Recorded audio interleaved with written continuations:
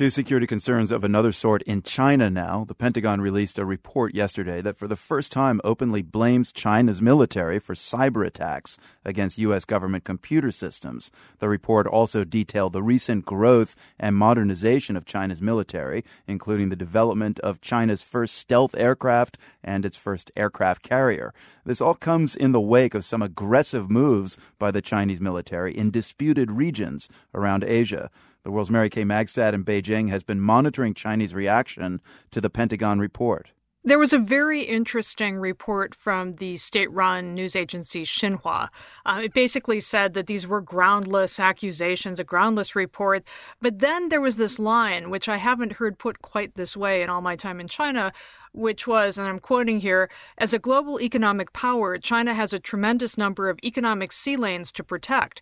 China is justified to develop its military capabilities to safeguard its sovereignty and protect its vast interests around the world. Now, this is in sharp contrast to China having said for many, many years that it is not hegemonic, that its military is there purely for defensive purposes. It did still say this in this news article, but the two lines were smack up against each other. China's military is a staunch force to uphold world peace and regional stability, but we have all these interests around the world and we intend to protect them. That almost sounds like imperialism, light. Well, they could say it sounds like the United States. There seems to be big concern in the U.S. about China's first aircraft carrier in this report. Any other hardware that China has that also poses some concerns for the U.S.? Quite a lot. The report mentioned 3 already operational nuclear-powered ballistic missile submarines. It mentioned an anti-ship ballistic missile that can take out aircraft carriers. And it mentioned just a general upgrading of the Chinese Navy to the extent that it could actually be operational about 1,000 nautical miles off of China's coast in what's called blue water or deep water, the high seas.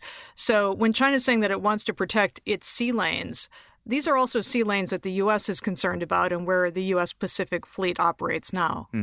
Now, in this report, the U.S. seems to focus on cyber spying and the Chinese modernized military. And this is just as China's military is kind of on guard. On Sunday, 3 Chinese government ships entered the disputed zone off the Japanese-controlled Senkaku Islands. And then yesterday came a tentative end to a tense 3-week standoff between China and India over disputed territory there. What is all that about? And is China feeling like it's on the ropes right now with these territories? It appears to be some testing and probing by the new Chinese government. Xi Jinping became president in March. He became head of the party in November. And his approach has been to use a more robust, more aggressive approach to the military as a way of consolidating his power. What's not known is this mostly just a way to consolidate his power, but he doesn't really intend to act? Or is this a moment in China where the economy is slowing down? There are a lot of problems that aren't going to be resolved quickly.